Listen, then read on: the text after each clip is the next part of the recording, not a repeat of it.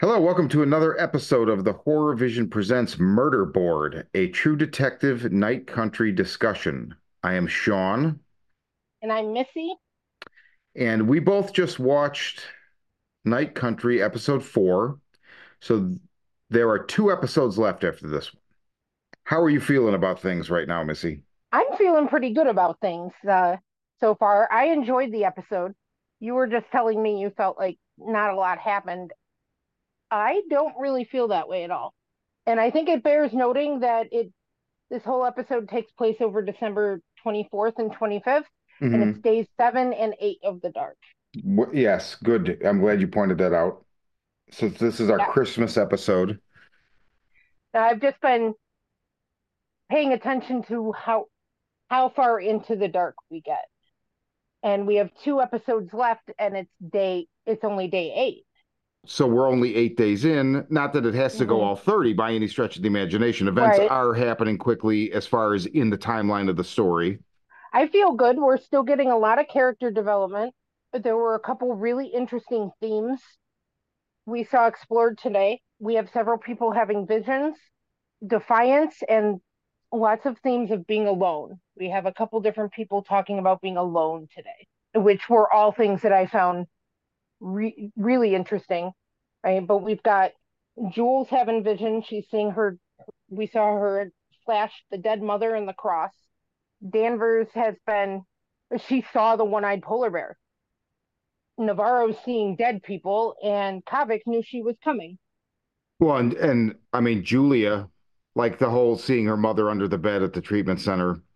Right. And that was actually maybe my like I really like the way they did that scene because the orange that rolls out from under the bed is the orange that Navarro, her sister, chucked into the frozen waste in the previous episode.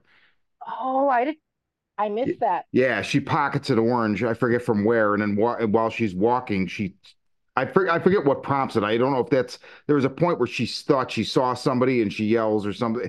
I don't remember if it was just frustration, but she does chuck that orange into the wastes, and then it Okay. rolls right up from under the bed. So I thought that was pretty fucking cool. That is really cool. I didn't catch that connection. I think Issa Lopez is the perfect fucking person. Like you notice, so knowing tigers are not afraid fairly well. And the interplay that the dead have with the kids in that as Mm-hmm. visions that can somewhat steer events. I mean, it's like the same fucking thing. They knew what they wanted to do and they brought in the right person to fucking do it for sure. Right. And that's why I'm not worried about it because, especially Issa Lopez with Tigers Are Not Afraid, it takes a bit to get rolling. And then once it does, like once you get into the second act of that movie, it gut punches you and doesn't stop. Yes, but that's her movie. That's where I'm concerned is that she doesn't have necessarily final cut or editorial control of this. It's a work for hire. So that's what worries me is that not Okay. that she wouldn't do what I want, but that HBO might waver. And okay, so to be fair, so for the listeners, before we rolled, I was telling Missy, and I said I was kind of flippant about it. I'm like, well, it'll be a short episode because nothing fucking happened. And I immediately followed it up with I'm embellishing a little bit. And I also like the metaphor I used was it would be like watching the first 15 minutes of Mandy, which is one of my favorite fucking movies of the last who knows how long, and being like, oh, this movie's fucking boring, turn it off, right? So I don't mind if things take a long time. My concern with this is that the show has weeble wobbled before and kind of burned my expectations. Or it's not even my expectations. I mean, fuck me and my expectations and what I bring to it. I feel like they've kind of shit the bed on what they set out to do previously, even though I do love I mean, I pretty much love the franchise, but reservedly.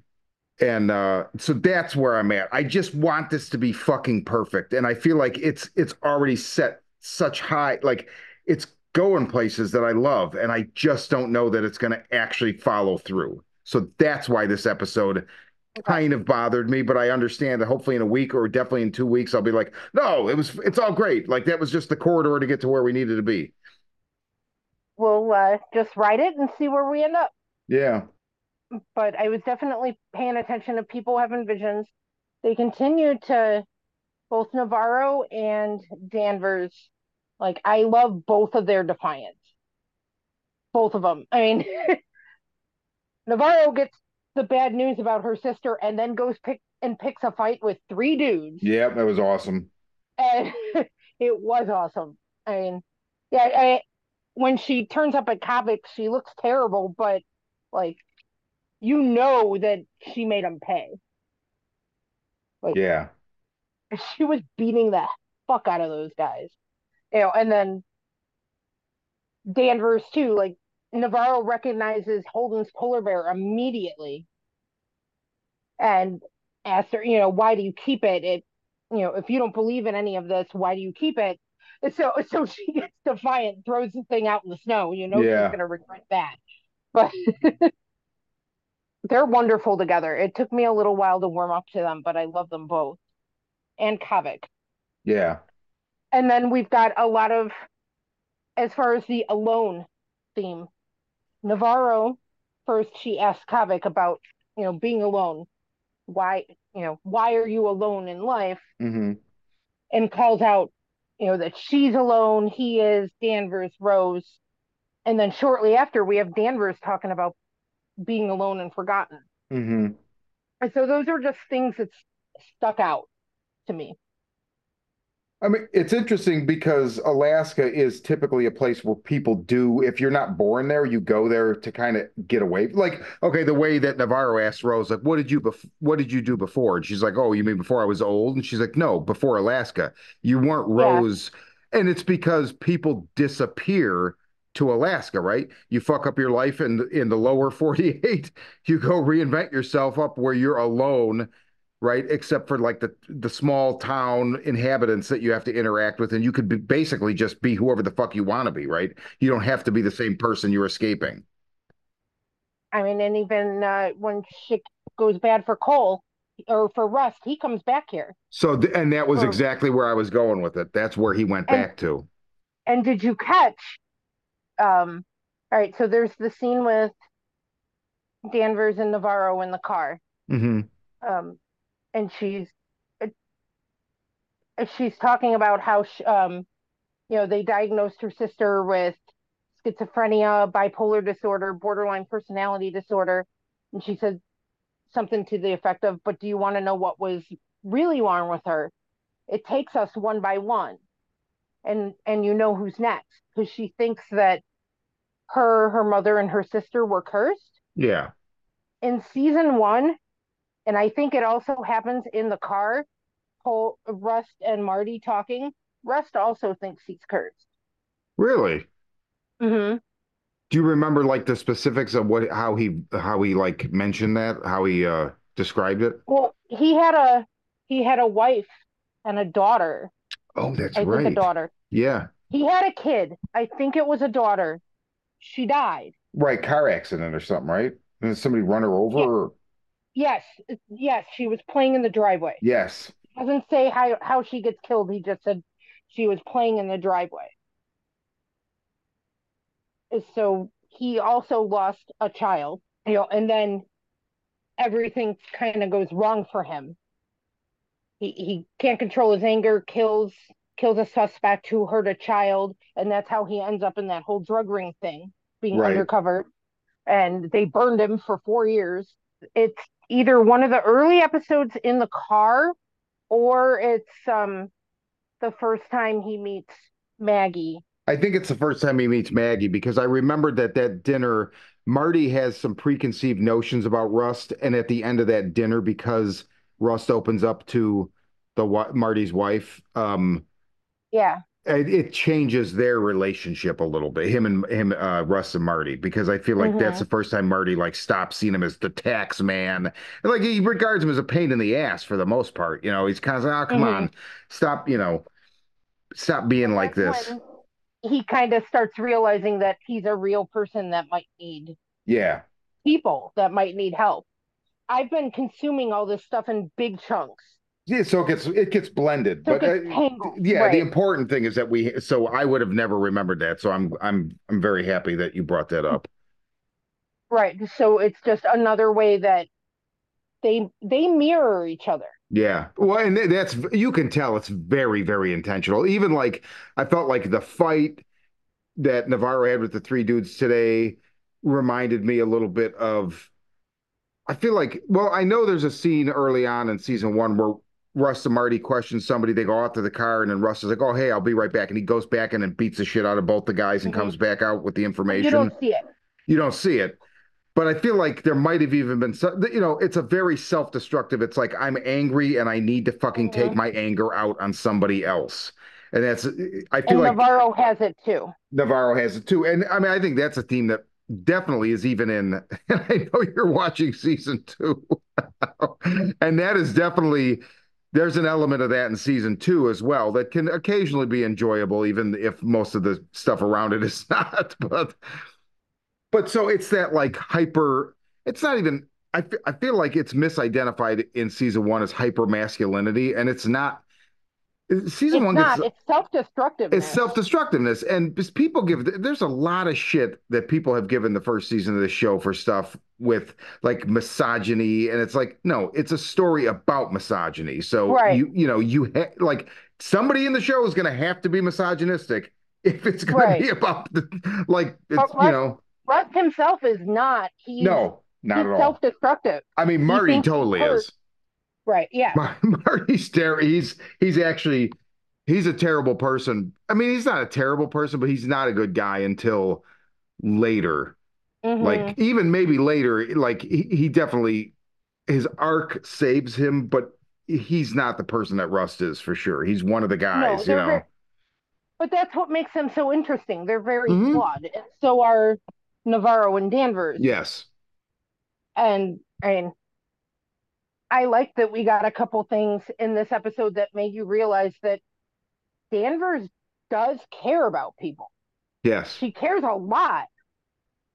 It's a defense mechanism. She puts up a shield. Like look at the her stepdaughter. She wanted her to stay. There was a moment where like she Hmm. was you could see her defenses were really coming down. Like, come on, I was gonna make turkey or whatever. And then all of a sudden, click.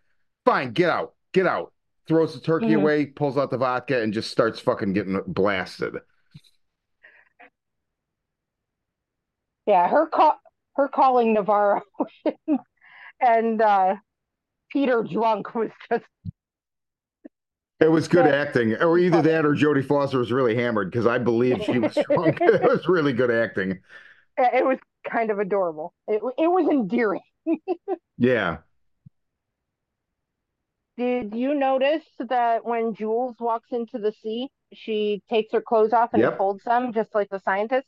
So the first thing I said to Kirsten is, so when later when Navarro was talking to Danvers, Danvers like the dead are just gone, and she's like, yeah, my sister killed herself last night. She walked into the sea. And she's like, her dead body is coming today. I was curious. First thing I said is, are her eardrums going to be ruptured and her corneas burned? Because the folding of the clothes was identical, right? And the Mm-hmm. walking off. So it's exactly what happened to the Them. people in the Salal. Now, to jump to the end, I didn't understand where, like, there was a moment where Jodie Foster comes back in, they're in the dredges, right? And she sees her Uh-huh. sitting by that makeshift. Jodie Foster sees Navarro sitting by the makeshift Christmas tree, and she's got blood running out of her ear. Mm-hmm. So I was like, oh shit. And when she turned for a minute, I was like, oh, dude, are her eyes going to be fucking, are you serious? And they weren't. But so I wasn't sure how to read that. Well, I didn't get this until you just said that. When she said my sister's body is coming today, Hmm. I thought that meant like they were sending it. That's what she meant. But she sees her dead sister. She follows her dead sister, and we see her float by in the water. So that was a vision, and Okay. she's hearing voices. You can hear they are relaying to us with the audio that she is hearing voices whispering her name, right? Evangeline. So we know Mm-hmm. what she's hearing. We see what she's seeing. The thing that I was like, which she's giving herself over to this vision, following it, even though knowing her sister's body is not there. But it's like it blots the vision blots out reality, and she follows it anyway, and she follows the Right. footsteps or whatever. Um, I don't know if her sister was trying to show her something. I also don't know if the bleeding ear was supposed to be her manifesting one of her sister's wounds. Well, I think her sister is trying to show her something. And I mean, I don't know if this is right on or not. I had a thought that her sister gave in so that she could guide her Oh, sister. Because that's she really can't take interesting. the noise anymore. So maybe she thought she could help her sister. That's really interesting. And I'm curious. Okay, so that makes me wonder if the mother showing up in the lighthouse, in the lighthouse facility with the where the Right. orange rolls out, the mother's under the bed. We know it's the mother because of the cross. That makes me wonder if the mother is trying to convince Jules that we have to help your sister, but we can't do it from where you are. You have to come by me. You just put it into words better than I could, but that's what made me think that. I think that Jules made a decision. Part of it was that she just didn't want to do it anymore. But I think what pushed her over is she thinks she can guide her sister. And the Wheeler case, Danvers calls it out. She knows Navarro saw something at the Wheeler case, the one that Yeah, went bad where they break up. And she specifically calls her out. Is it happening again? yeah. You saw something. I know you saw something. And then Navarro, if she doesn't open up to her, she lies. Which is funny because I feel like right before that, Danvers doesn't lie to Navarro, but the whole thing with the polar bear. So Navarro saw the polar bear. She sees it like in the first episode, she sees it out in the world walking around, right? And now Danvers saw it. So they were like, I was like, oh, they're going to have a conversation. But Danvers is no, Right. you know what I mean? She doesn't. So that was a moment where they could have connected over that and probably made some progress. But because of what you were talking about, like her defiance, she just throws the fucking stuffed bear out. But that is some kind of a manifestation of so it's obviously if Danvers' son, and you called it exactly right. I mean, we still don't exactly know, but we know Holden and Right. I forget what the husband's name is are Jake. dead. Jake. Jake. So they're dead. Because the police chief or the higher up, the one she's banging, Yeah, Christopher calls it Eccleston. out. Yeah. Um, but so that I'm assuming then is maybe a manifestation of Holden. It could be because, again, tell my mommy. Yeah, I thought he wanted her to tell Danvers about him, yeah, but maybe that's not what he meant. yeah, Maybe he's saying, open, tell my mommy whatever it is you need to tell her. yeah. That's more how I'm taking it now. Because the polar bear is a spirit guide.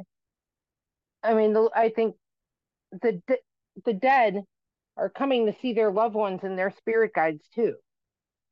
Some of them, the people who are open to it. I loved when Rose was like, "It's really quiet here, except for all the fucking dead," or whatever Yeah, she me said. That too. was great. It's like, yeah, well, this episode definitely shows that there's dead everywhere you turn. I find it interesting too. All right, she was just about to open up to Danvers, but she still does a bit because she tells Danvers about her sister. She doesn't tell Cobbett. Yeah, that's true. That's true. I mean, he doesn't ask. I mean, that's actually one of the things I love about him that Yeah, he I just he's a good guy. I'm he's a definitely good like, guy, and yeah, he's a very genuine good person, and he loves her and accepts her the way she is, even though she can't. I mean, she's afraid of the commitment, but he's not. Like when no, she he's calls not. out that, why are you alone? Like he looks at her like she's crazy. It didn't occur to him. He's not alone. Yeah, She exactly. feels alone. He Yeah, doesn't. yeah, And I mean, and he knows her so well that he starts, oh, let's talk about you and me, and resets her fucking finger yeah. That was pretty funny. because he knew it would distract her and it would work. Um, but I mean, I was very impressed. It says a lot to me about his character that Like when she starts having her breakdown, he just it doesn't matter what the reason is. Yeah, he's there for her. He's just there. And he talks I mean in the, as he's kind of putting some of it together, he's talking to her like she's a wounded animal when he's comforting her. Yeah, Quiet and soft the way you'd but I get that impression about him. He's probably better with animals than he is yeah, with people. that's a good observation. I guarantee it. I'm sure that's one of the reasons I like him so much because so am I. So I really liked the scene for multiple reasons. They go to a door and Danvers is like, "Oh, here, why don't you go in front of me?" And she's like, "Wait, why?" And then she's like kind of turning the other way, and it's Adam Bryce's wife, and then she's like, "You didn't. Is there anyone you didn't fuck in this town?" So they go in. They go in, and we saw him last episode, and he confirms that it's whale bones. So, and it was last episode. I said it looked like tissue. It's ice. The minute I saw it again, I knew what it was. Right. I was like, "Oh, it's ice," but I didn't see the bones. So, whale bones. But then, so I love the way they set up this reveal in this episode where earlier Peter is like, "Oh, you had me look for similar wounds. This guy, Otis Hess, blah blah blah." And then so now they're going to put an APB out on this guy too, whatever. And then they go to Adam Bryce's and he's like, "Tell him about these caves." And he's like, "Well, let's just see who mapped it." Oh, Otis Hess. I thought that was fucking brilliant the way they kind of curled that in. And then to Mm-hmm. have him pop up in Clark's jacket and at the end, That was Annie's jacket. or well, yeah, it was Annie's jacket, but they were looking for it on Clark. Sorry. Right, because then Clark had it, and Yeah, because now Clark Clark had it. has it. So I don't know, like this is definitely going to those caves, but I wanted to point out, so on our episode last week, listener Stephen Jones 4013. So he had some interesting comments. So first, in reference to you asking about in the beginning of the credits, that like the opening credit sequence, which by the way, they are adding shit because this was we saw something we had not seen before. I'm pretty So did sure it, I. and that was I was like, is that a basement? No, it was the inside of the dredges. Okay, I didn't see that in the beginning, but what I did see is there was a word in a reflection. I Oh, I didn't paused see it, that. trying to figure out what it was. And in fact, I'm trying to read it, and then I made Peter come look at it, and he's like, I think it's a street sign. It's not. It's the Salal sign in Oh, reflection backwards. I'm seeing lots of things mirroring each other, just most obviously Danvers and Navarro versus Marty and Rust. Everything's opposite. Because, like, we had Jules and Navarro, who, Jules would listen. Navarro tries to keep one foot out. Now her sister went all the way in, and she's trying to guide her, and now she's hearing the voices.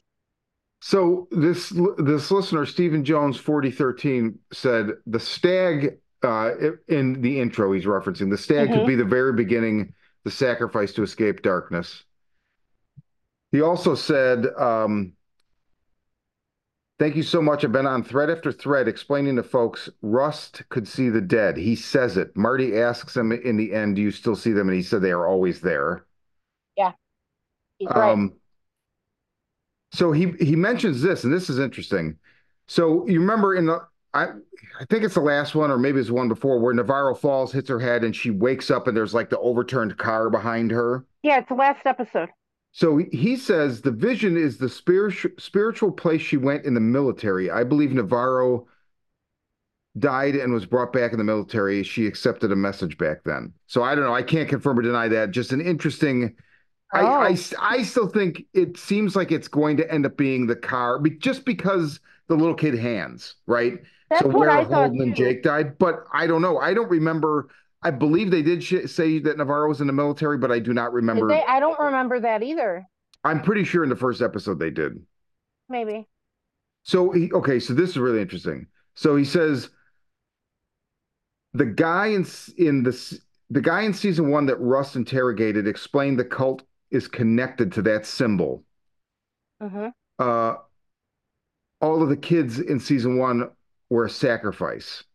So that's very interesting. So in other words, the trailer when they kick open the Reggie Ledoux's trailer and there's Hmm. like they're not kids, they're younger girls or whatever. But and then the last thing I want to bring up, he said, because I'm going to go into this right now. He said, towards the end of your video, the only thing you and your co-hosts are missing is Sedna.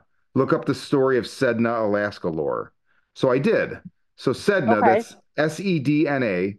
And so for the listeners, I literally had not looked at our video for a couple days. So I just read these comments right before we started this. So I did not have time properly research Sedna. So I'm going to do the worst thing in the world and read off of Wikipedia because, like, literally 5, 10 minutes after I was looking at this, we started rolling. So, just very Okay. basically, Sedna is the goddess of the sea and marine animals in Inuit mythology, also known as the mother of the sea or the mistress of the sea.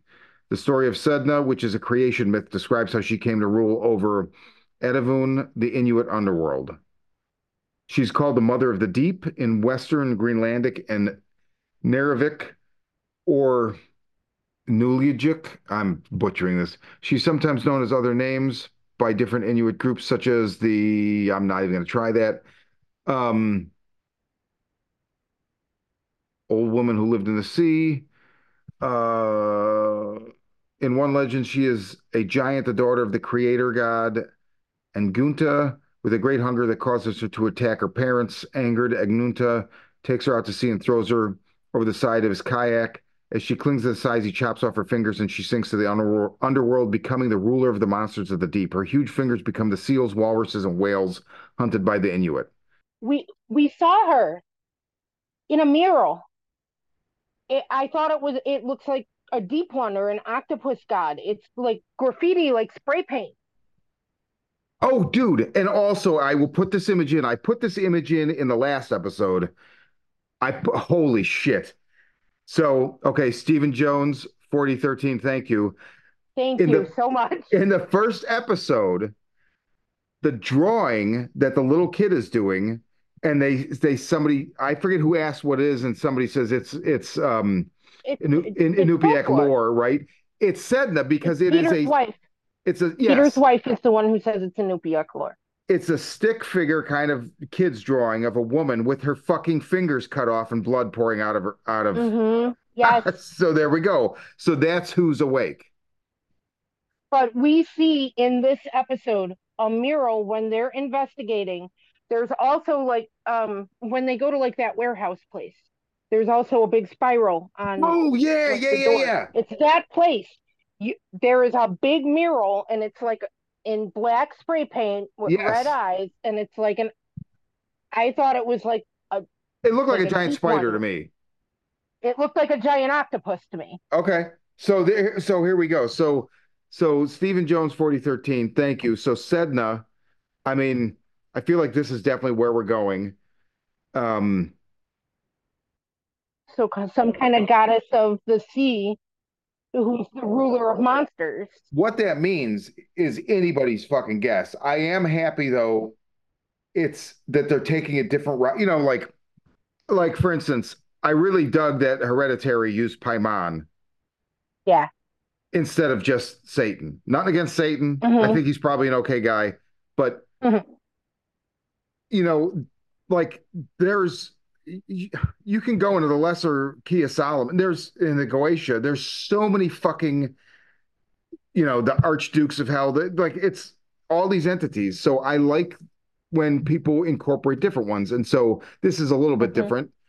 But instead of doing like I've seen people kind of I don't listen to any other podcasts for this show when we're Neither do watching I. this because I don't want to hear something that somebody says and I'm like, oh, that's got to be spot on. Then I don't want to repeat it as my own, right? So I just Right. don't listen to anything else. But I've seen some thumbnails and I've seen a couple thumbnails that seem to suggest Cthulhu is coming. And I'm like, That's I hope not, because I feel like that would not be cool. Even though I'm a Lovecraft fan right. and I love Cthulhu, like let's not do that. Let's do something different. Right. But when I saw the octopus goddess or whatever it's probably the Sedna. That's what I thought, that it was like a deep one, like something related to Cthulhu. Hmm. Man, this is interesting. This is definitely interesting. That's really cool. Thank you, listener. I didn't get a chance to see anything when I looked at it last time. We Yeah, didn't have any comments. yeah, no, I'm so I love when people contribute because like like when I did the Twin Peaks of Return videos now what seven Jesus Christ, that's 7 fucking years ago almost.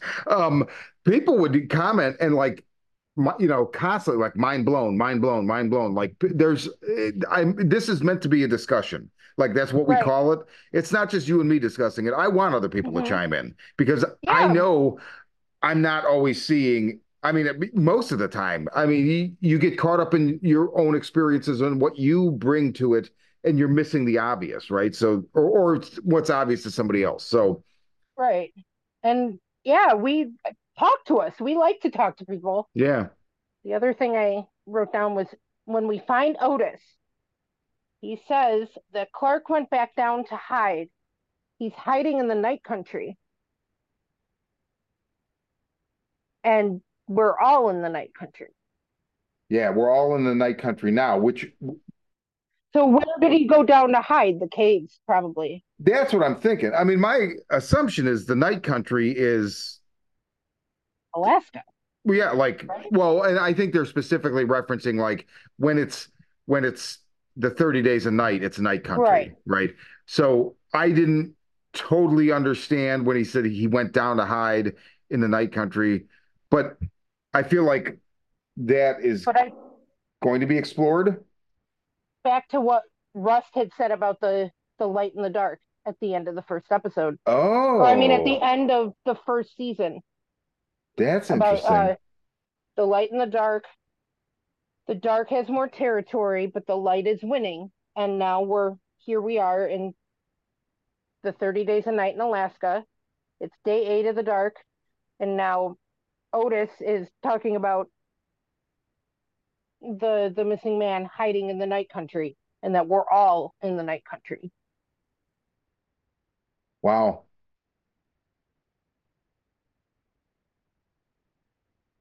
I'm very, very curious. Oh, fuck, I gotta wait a week. What the fuck? May I mean almost a week. I don't know if you caught it. It said something about Friday, that it might right? drop Friday, but Friday is also the Joe Bob mutant Halloween or mutant Valentine's Day live God, stream. God damn it. Yeah, no, I'm glad you brought that up because I we did see that because I never we and listeners, we were Missy and I were just saying this. And we never even talked about this before. I don't watch the coming attractions for the next week ever. Neither do I, And this week I did because I'm getting like and I to did too. starting to pull my hair out because I'm like, fuck, there's only two left. Where like and it said Friday at 9. So I'm It fuck. did. Okay. Well, I'm going to be watching Joe Bob unless Joe Bob plays shit that I don't want to watch, which usually I'll watch stuff just for Joe Bob, Hmm. not always. Um, I'm yeah. Sometimes you'll nope out. I usually don't sleep. I've been proud. Last 2 days, I stayed up till like 2 a.m. Yesterday, I did. Yeah, I mean, it was good. Friday night, I watched Angst for our upcoming Elements of Horror, and then yesterday I watched a couple movies. So and I've been sleeping in. Okay, anyway, we're getting Good away for from you. so in the night country. In the Anything night country. anything else? I don't think so. Did you have anything else? No, it was. I mean, I definitely feel like I wanted more, but I'm not passing judgment. I'm just Oh, anxious. I do have something else. Okay. All right. We keep seeing the video of Annie, Hmm. it, where her like Blair Witch video. Um, right. So I was trying to look at the background. At first, it looked like a mouse. like a throat. That's why I But then thought, yeah. Danvers change it, moves the picture and like zooms in on part of it, Hmm. and you see the whale bones in the wall, but you see a person behind her. Is it so I couldn't tell if it was a person or if I was they played it enough where I felt like I should have gotten the gist To of me, it, but it it was looked like an opening in the cave and a person walking in with like a oh, light, like a headlamp, and then you could see the whale bones like sticking out of the ice. But I mean, when Annie shot the video,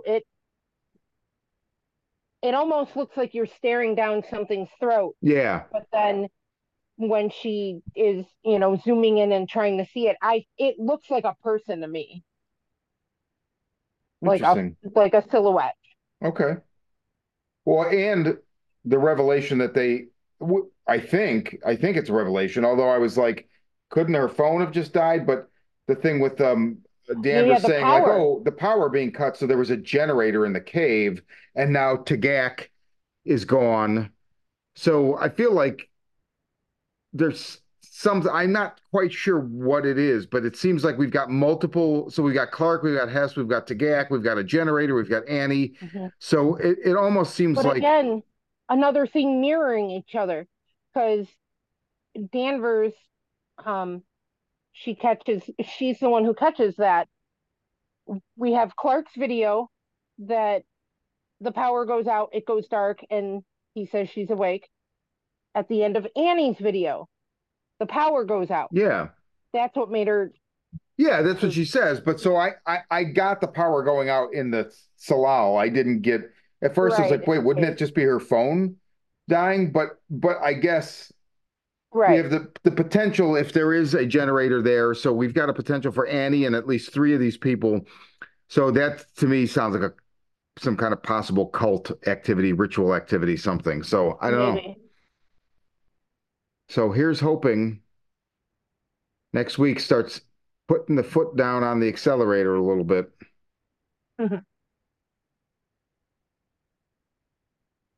Until then, Missy and I will be hanging out in Night Country. So I'm Sean, And I'm Missy, and we'll see and you where keep the talking to us. well, yeah, we'll see you where the polar bears have one eye. Uh,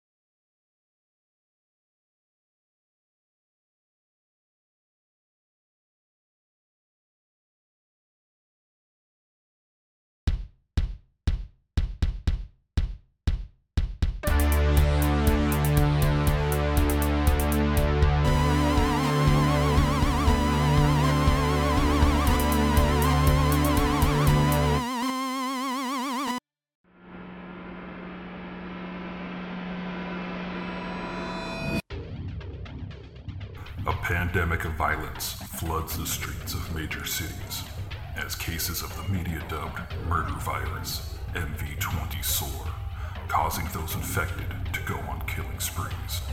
Caught in the middle, police detective Angela Miller finds her only trustworthy ally in the self-proclaimed psychic PI, Gerald Henry. As the two try to navigate the violence, they are drawn into New Age guru Abramelin Harvest's plot to heal the planet. Harvest's missive? The world is sick, and humanity is the infection. The cure? Murder. From the twisted mind of Sean C. Baker, author of A Collection of Desires and Shadowplay in Book 1, Kim and Jesse, comes his most vicious novel yet, Murderboard.